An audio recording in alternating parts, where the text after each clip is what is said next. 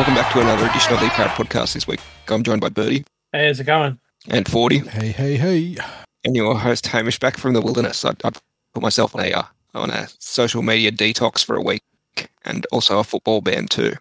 So we'll be looking to Birdie and to 40 to provide a review of the Manly game because I didn't watch it. And I'm not going to watch it. So 56-10 Manly win. Try scorers Optic and Wanga Blake. And then looking at the stats, shows the tale of why we got flogged. 57% to 43%, 80% completion to 66%. Manly running for an extra 600 metres, 14 line breaks to 1, 35 tackle breaks to 13. Average play the ball speed, looks like they've stopped doing decimals now, so it's 4 seconds for Manly, 3 seconds for the Eels. And then you just have to look at defence. We made almost an extra 100 tackles. Funnily enough, only 35 missed tackles to 13.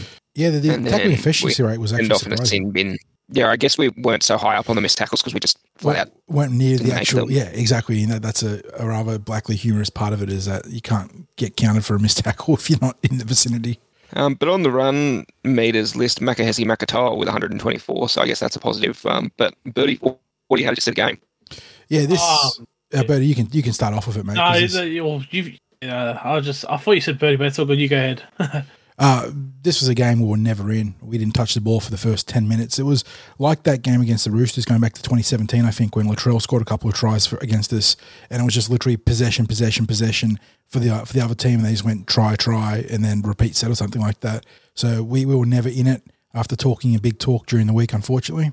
And then on top of that, there was just the compounding facet of all those fundamental errors that have haunted us over the last 3 weeks prior. And then it went even worse. Michael Oldfield had the worst club debut perhaps ever. I know that some people brought up Justin Hunt's debut, and this is arguably even worse. And, you know, just across the park, I think the players, I don't know about you, but the only players I counted as having even just a decent game, like not even a good game, but even a decent game, I went Wanga Blake. I thought Dylan Brown was actually okay. And then off the bench, Makahesi Makatoa was probably the best player by some margin for us, the late rookie. So it was a very, very tough game. Middle forwards had zero impact or less than zero.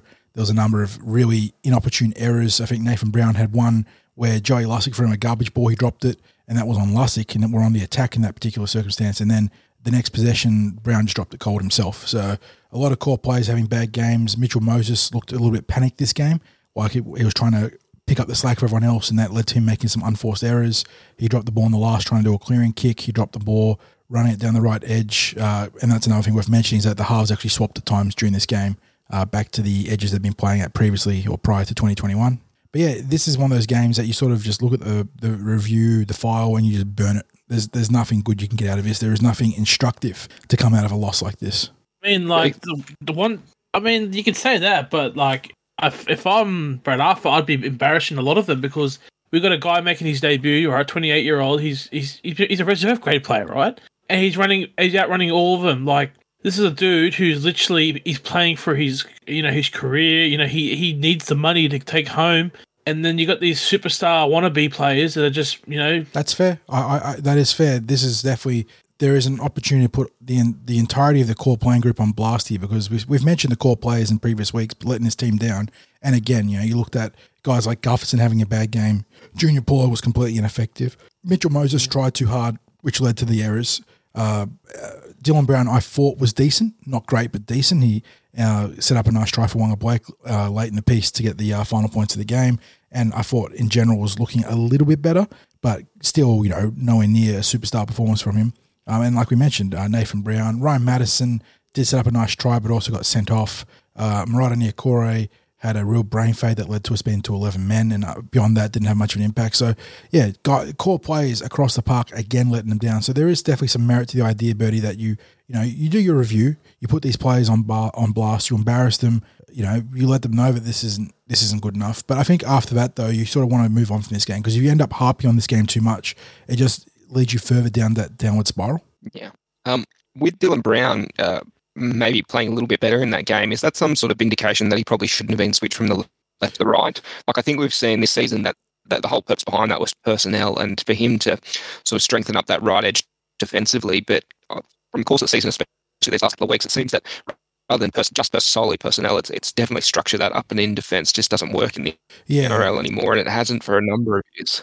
Yeah, it's clear that both structurally and also some of the actual individual, like the micro level decisions from defenders, have been contributing to it. But I think structurally, it's pretty fair to say at this point that the up and in is just dead, isn't it? So the club needs to find, and it's not easy, but they need to find a way to transition to something new before the finals. But on top of that, I think it'll take an off season. Well, you got to find some sort of compromise. So you got to be able to show a different look defensively in the meantime, one way or another. And you can't do a complete overhaul because that is exactly what you said, Hamish. It needs a pre-season's worth of work at the very least, plus trials and all that sort of stuff to get into some sort of new shape. But they've got to find something, a compromise, some way, somehow. But on top of that, I feel you didn't see the tape, but even given the issues we've had with the structure of the defense, what we're going with the up and in, guys like Michael Oldfield, Birdie, he just made some terrible decisions regardless of the structure, didn't he? There's one. So the try that Turbo sets up where he literally throws it to Sully, right? Flings it. He runs up and he just standing there. He's literally in the back line with Manly watching it. And in my head, I'm thinking, all right, so you rush up, you either make contact with the guy or you go for intercept. That's the only two reasons you rush up. Why are you rushing up into space to join the back line? And look, we can say it's one of the worst debuts ever. But at the end of the day, Hayes does it, Fergo does it, like Sivo even did it. Sivo, I hate to admit it, he's a reserve grade player. What else does he do? He just finishes tries. And he's an all-star caliber talent in terms of what he can do, but the way he's playing and his mentality and approach, I agree, Bertie, he should be playing reserve grade. But see, and like people are like, oh, it's just attitude. Well, attitude is also part of being a first grade. Just because you got talent doesn't mean you're a guaranteed starter. You got to work hard. Like, for God's sake, can you imagine if Hayes had his size? Like, Hayes he's a smaller guy. He's taking hit ups. Like, Sivo has to get in there from dummy half and help us. Not just sit on the wing, collect your paycheck and score tries and finish off all the hard work we do. Get in there, roll up your sleeves and work your ass off, because at the end of the day, we need help. We're in a slump, and this needs a collective help. We need everyone chipping in, not just you sitting at the end finishing the tries. Because at the end of the day, I think maybe the ego got to him. Look at how many times we cheer his name, and what does he do? What has he got to show for it? Just to score tries. Like, it's frustrating because, as I said, we got a bunch of superstar wannabes in the team, and not enough hard workers. And the Oldfield, you got to look. If we don't see him again, that's enough. You can't hammer the guy even more. But man, I don't know. I'm lost for words. Just as well as that up and in defence with the personnel you have on the wings, we don't have a speedy winger, and I think it's shown at least the last couple of weeks that Fergo and Sivo, they have the turning circle of the Queen Mary too, to turn around and chase on the outside. And I assume on the weekend Saab burnt them on the outside a couple of times, and I wouldn't be surprised if Tom Trbojevic did as well. It's just the whole defensive structure is wrong. Most of the damage was done down the other wing. Saab was up against Sivo. So Sivo, barring at one moment where it was 3-on-3 on the goal line, and he just had the trust that Wonga would take his man, and instead he came in. That actually wasn't like a jam situation. He just made a terrible read. But yeah, the other side just got eviscerated. Oldfield got absolutely destroyed by who is the winger on that side? Garrick. See, that's stupid, right? We know that they're speedsters on the wing. We know Addocar's got speed, Alex Johnson's got speed. So we know, us fans, who are the quick wingers. And like, the players have got to know, hang on, we've got to be on the back foot. Just like, it's like when we come up against a storm, it's like as if they go, hang on a sec, is Addocar fast or not? We know Saab, that all their tries this year, and every fantasy owner knows this. If you have Saab in your team or Turbo, they just fling it out to the wide. He runs around people, doesn't run through them, right? Runs around them and just cuts it back in. So that's why I don't understand. Like, is that coaching, or is that just dumb IQ out there? I mean, that's the $1 million question. Hard to differentiate. And once again, we're not privy to what the game plan and game preparation is. So maybe there was a more broadly encompassing plan on both sides of the ball, but the players didn't execute. I know that on the media call today, Mitchell Moses and Quinton Gutherson both took significant ownership of the loss, saying that it's been on the players not executing less than the coaches, and they feel like the coaches have prepared them, in a good way for these games. But how much of that is PR spin and just trying to take responsibility, because in the end the players are the most responsible parties for these efforts, because we're seeing fundamental issues, like we're talking about possession, we're talking about basic execution, so that's where it's on the players. But like we said, the defensive structure at the very least, that's on the coaches, and that's something that needs to be addressed. And even from the outside looking in and not being privy to all the inner workings, that is something that fans, like you said, Hamish, have been calling out for some time. And the Eels were able to execute it and get away with it for a long time. But now the Roosters really come home to roost there, and they need to find a new way. Yeah, you're thinking defensive assistant. Like I'm happy to give BA. Like he's got 1 year left next year.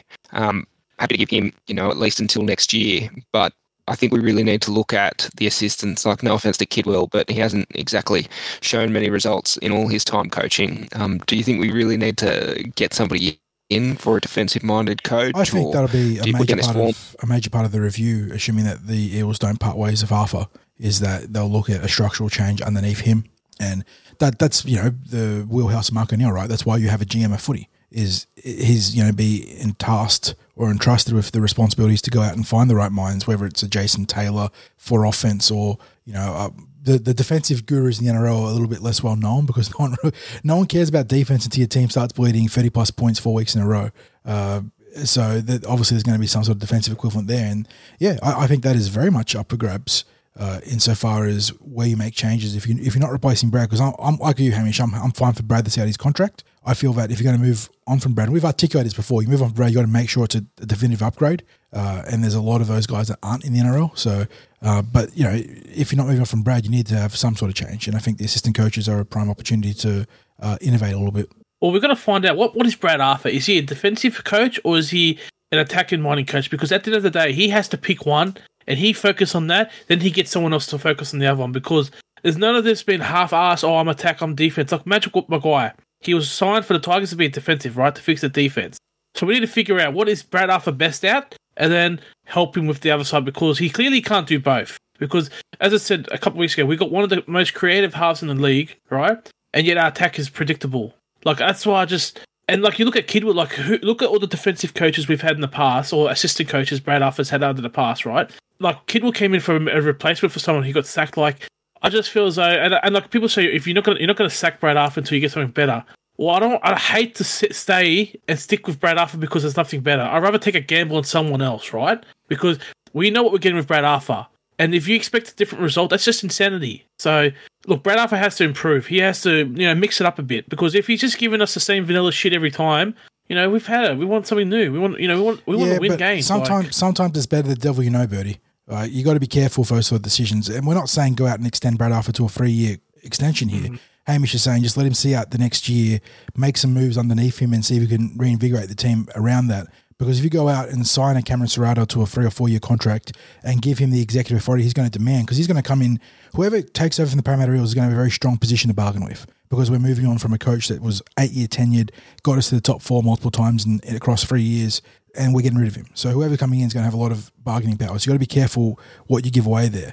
And it is very easy to go from a coach that makes you a top 4 contender, and maybe Brad isn't the guy to get us to the premiership. That's very much a possibility now. But it's very easy to go back to being either a bottom 8 or bottom 4 team very quickly if you got the wrong guy there. And we look at Garth Brennan, was touted as the next super coach coming out of Penrith because he dominated the reserve grades.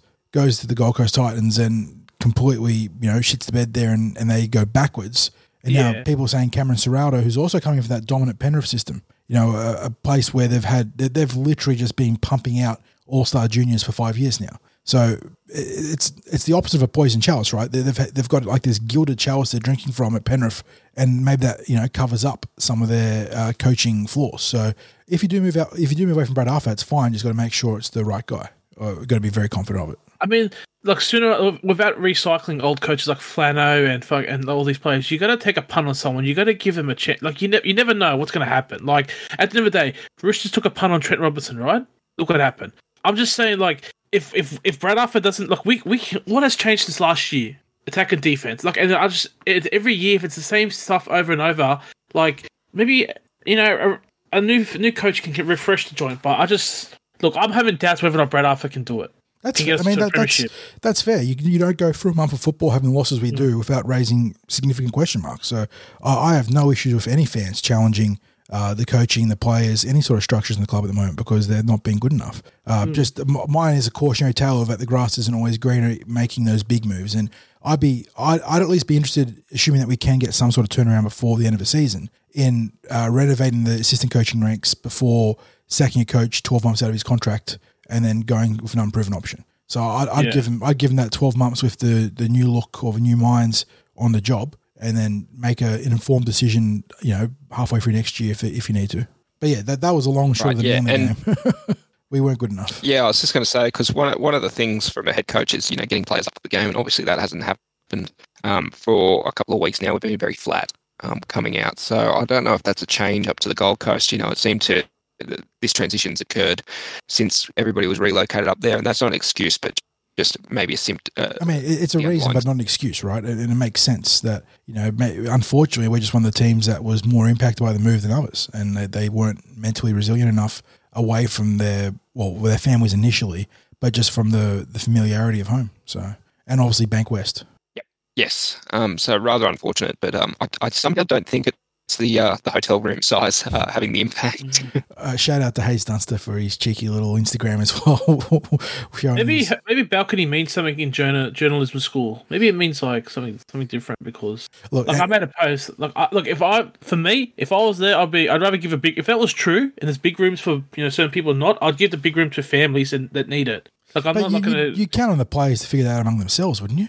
Like how hard would it be to swap keys and say, you know what, Murata, you've got a young kid, you can have the big room, and me being the single bachelor, I'll go to the smaller rooms. And regardless of whether the team management might have screwed up the initial outlaying of those rooms, that's why I tend to think there's nothing too much to that room story, which Hayes Dunster's little social media post sort of pokes fun at, I think. Look, I don't think we're a selfish team. We've got selfish players in our team. Like, early this year, we had a fundraiser for one of our players in the squad, and everyone was sharing the link and donating. So, I don't think we come across as selfish or egotistical, like a bunch of divas. So, that's why I find this all... I think the reality is, obviously defensive structures are an issue, but you get a couple of losses in a row, including that heartbreaker against Penrith, where we had the chance to upset one of the best teams in the competition when we're both down a key player in Reid Marnie and Nathan Cleary, with Moses having a chance to knock over the winning conversion or penalty shot. And that starts that's kind of like, oh man, and you sort of dwell on that loss.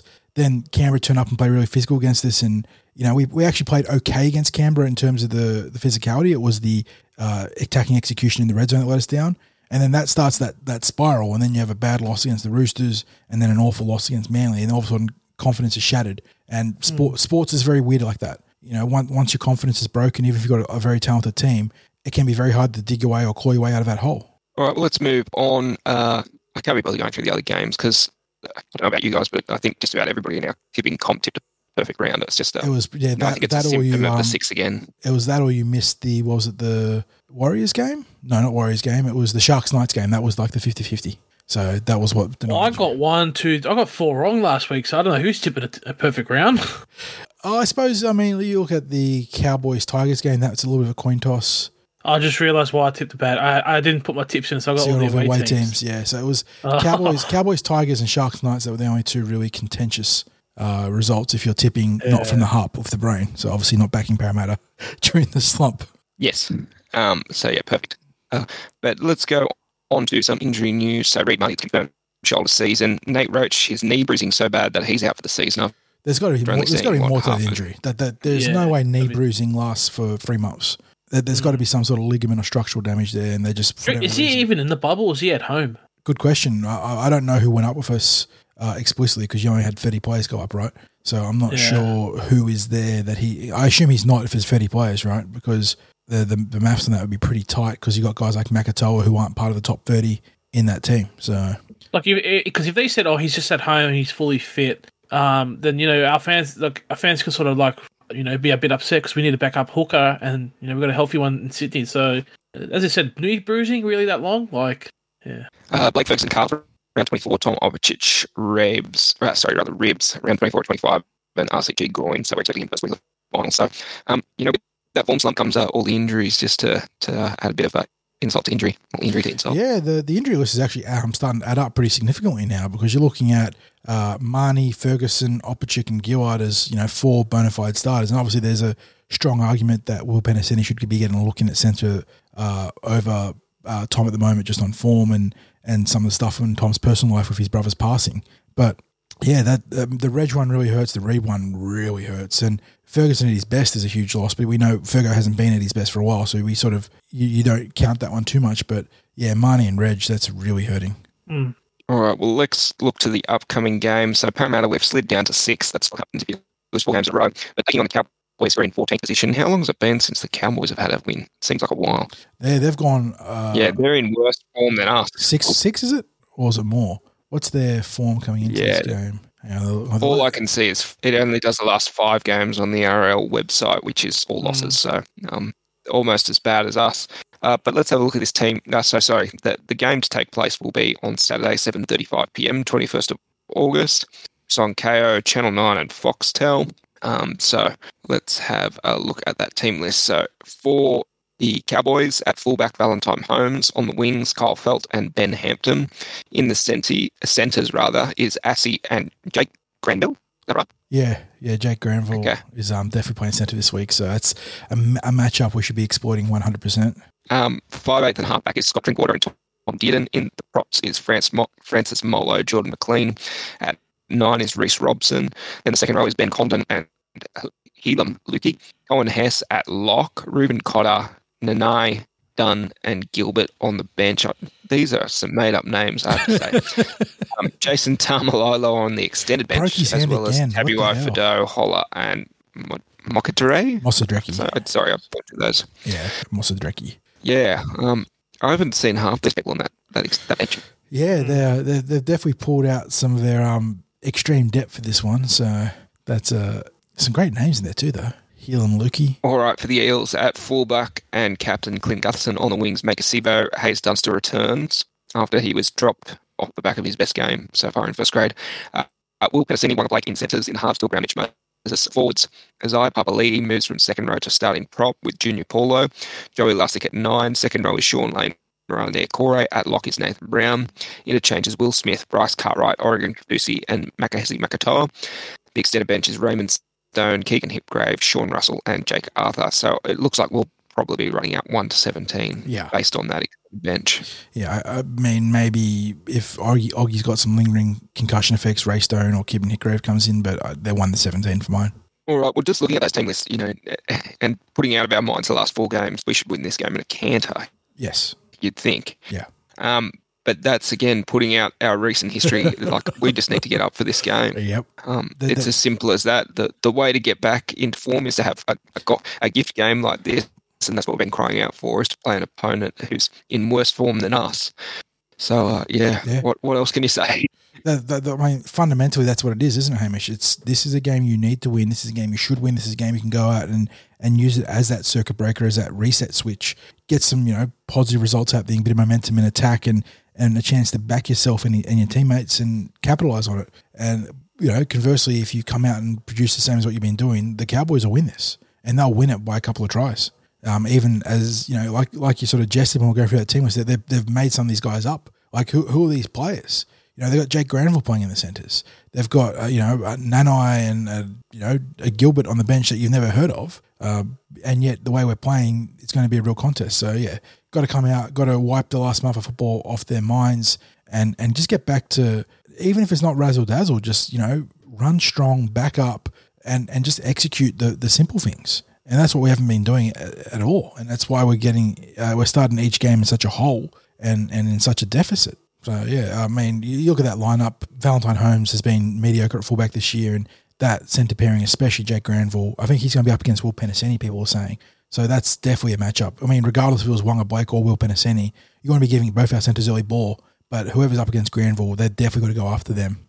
Hampton's a decent utility back, but he's another person you can attack on the wing. And in the halves, Drinkwater's actually a little bit of a spark plug. He goes okay, but Dearden's got an error in him, so you want to keep pressuring him. And through the middle, their pack is very medium. So that we should not be getting hammered in the ruck this week, and that is significant. We cannot give up the ruck by any margin.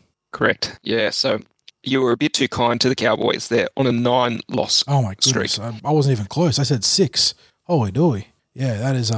So we've got the Melbourne Storm breaking consecutive win records and whatnot, and then you've got the Cowboys going 9. We got to make it double digits. We cannot be the team that lets them get off that string of duck eggs. Who'd they beat All right, last? Birdie. Warriors. Oh, mate. The fact is, they got Granville in the centers, and we got the up and coming, prodigious talent in Pinasini. If he doesn't get the ball, we have to target, seriously, target the weakest link, and you target a backup hooker. This isn't a guy who's a utility player like Kurt Mann. This is legit backup hooker. It's like putting Joey Lussick in there. So just target him. And as you said, 40, the pack is medium. If the forwards don't stand up, and we need this win. It's a must-win game, right? And it's an easy kill. So there's no arrogance about it, but you have to win this. Yep. But just because it's an easy kill doesn't mean you can turn up there half-assed. We're going to get flogged.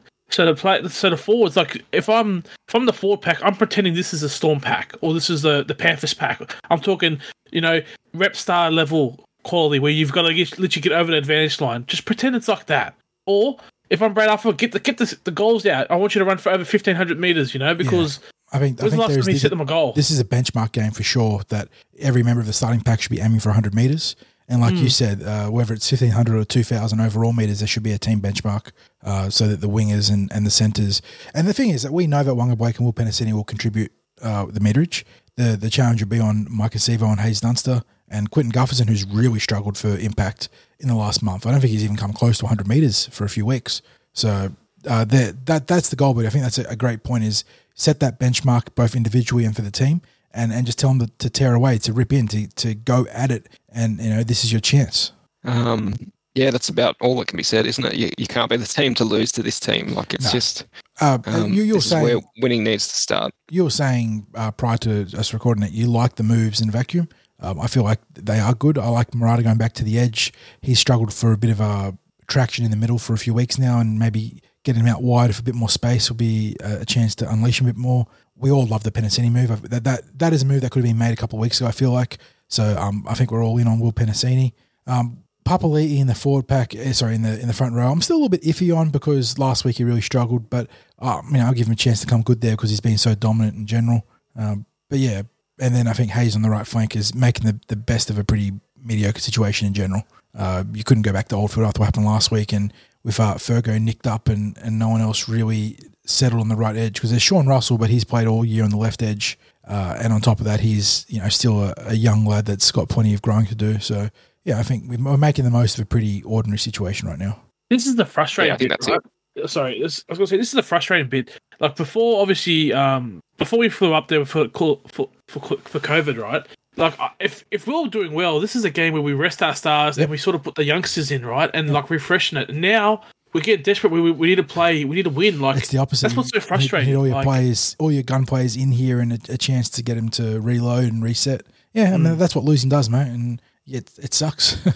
But yeah, this is, given that we've got the Storm and the Panthers the weeks after. I mean, this game is massive. It doesn't mean anything for ladder seeding anymore because we can't catch it. I mean, if we win out, yes, we can improve our ladder seeding on other results, but we've got to beat Melbourne and Penrith by some margin too in terms of for and against, and then rely on results. So this is such a critical game, even though it doesn't impact the ladder at all. It's crazy. This is your chance to hit the reset switch and build something that resembles momentum. So yeah, very interested to see how this one goes. I don't know.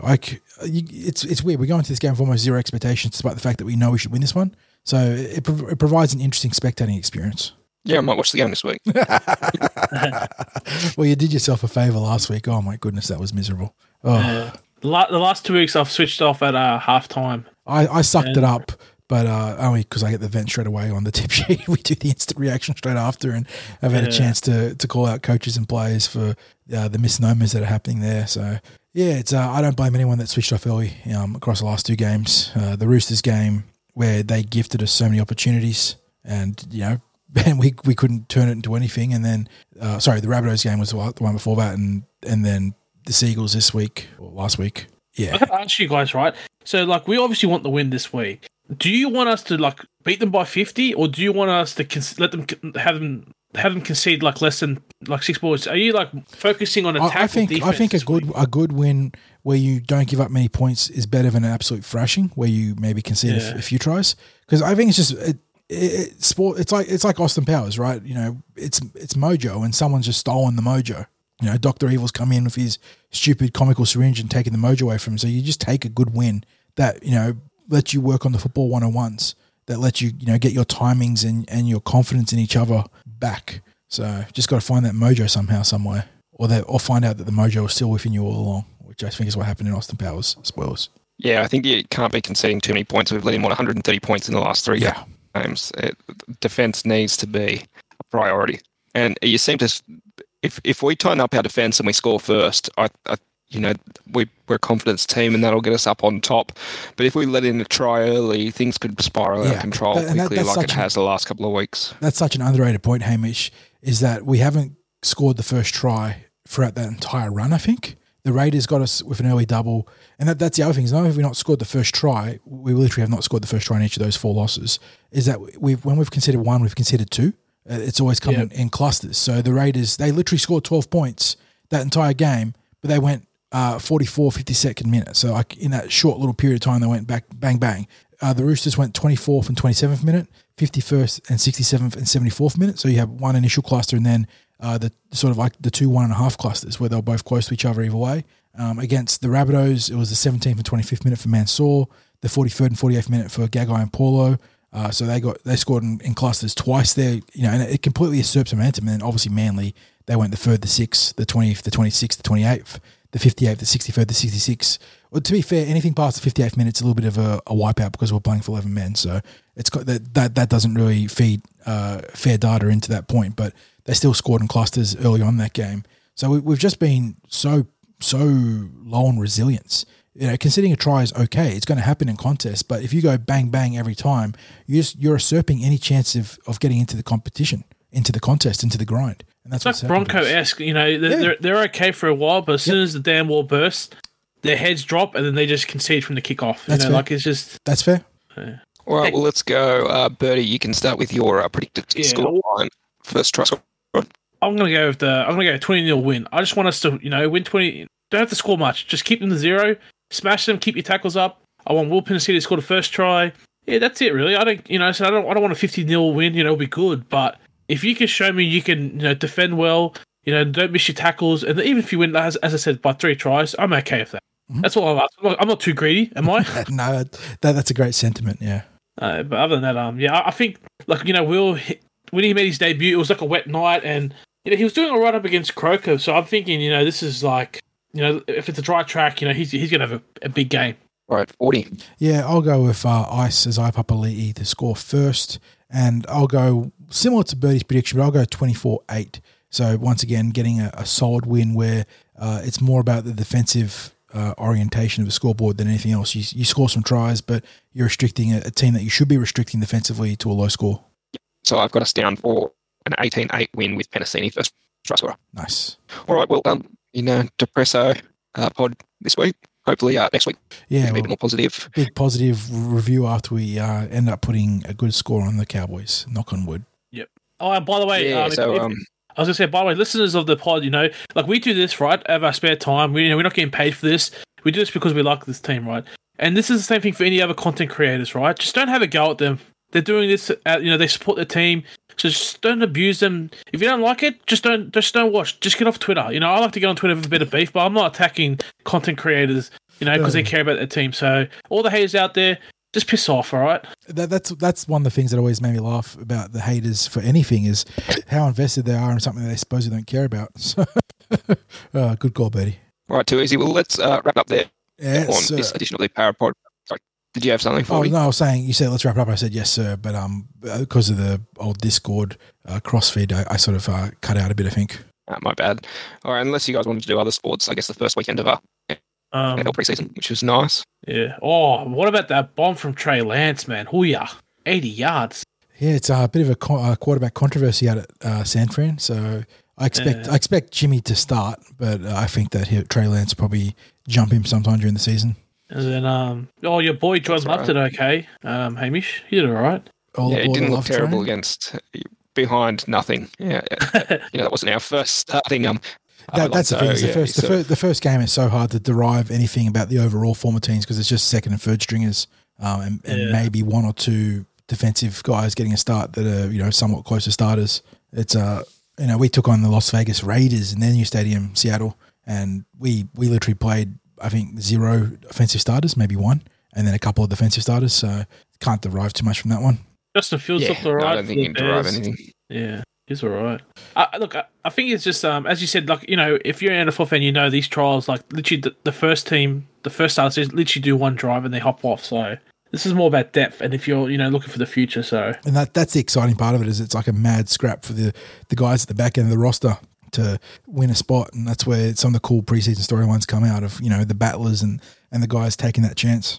Well, I think they're going to cut down to 85 this week. So yeah, first wave of cuts is up on us. Yeah, and then down to 55, I believe, plus 8 on the IR. So yeah, other than that, I think that's all. Yeah, your Rays had a big win today, Birdie.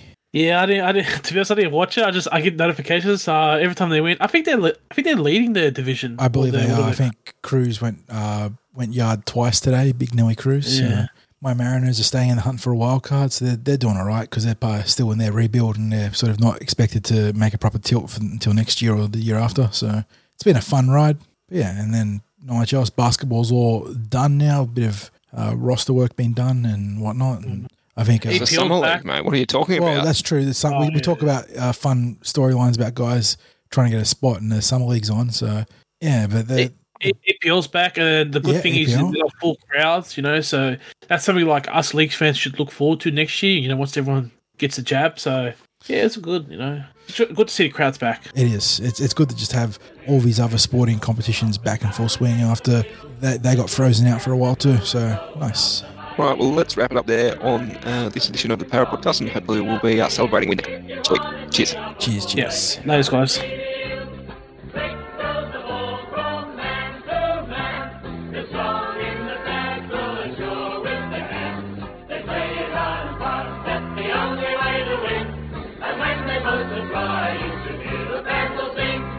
Good on your para, you brave and bold. You fight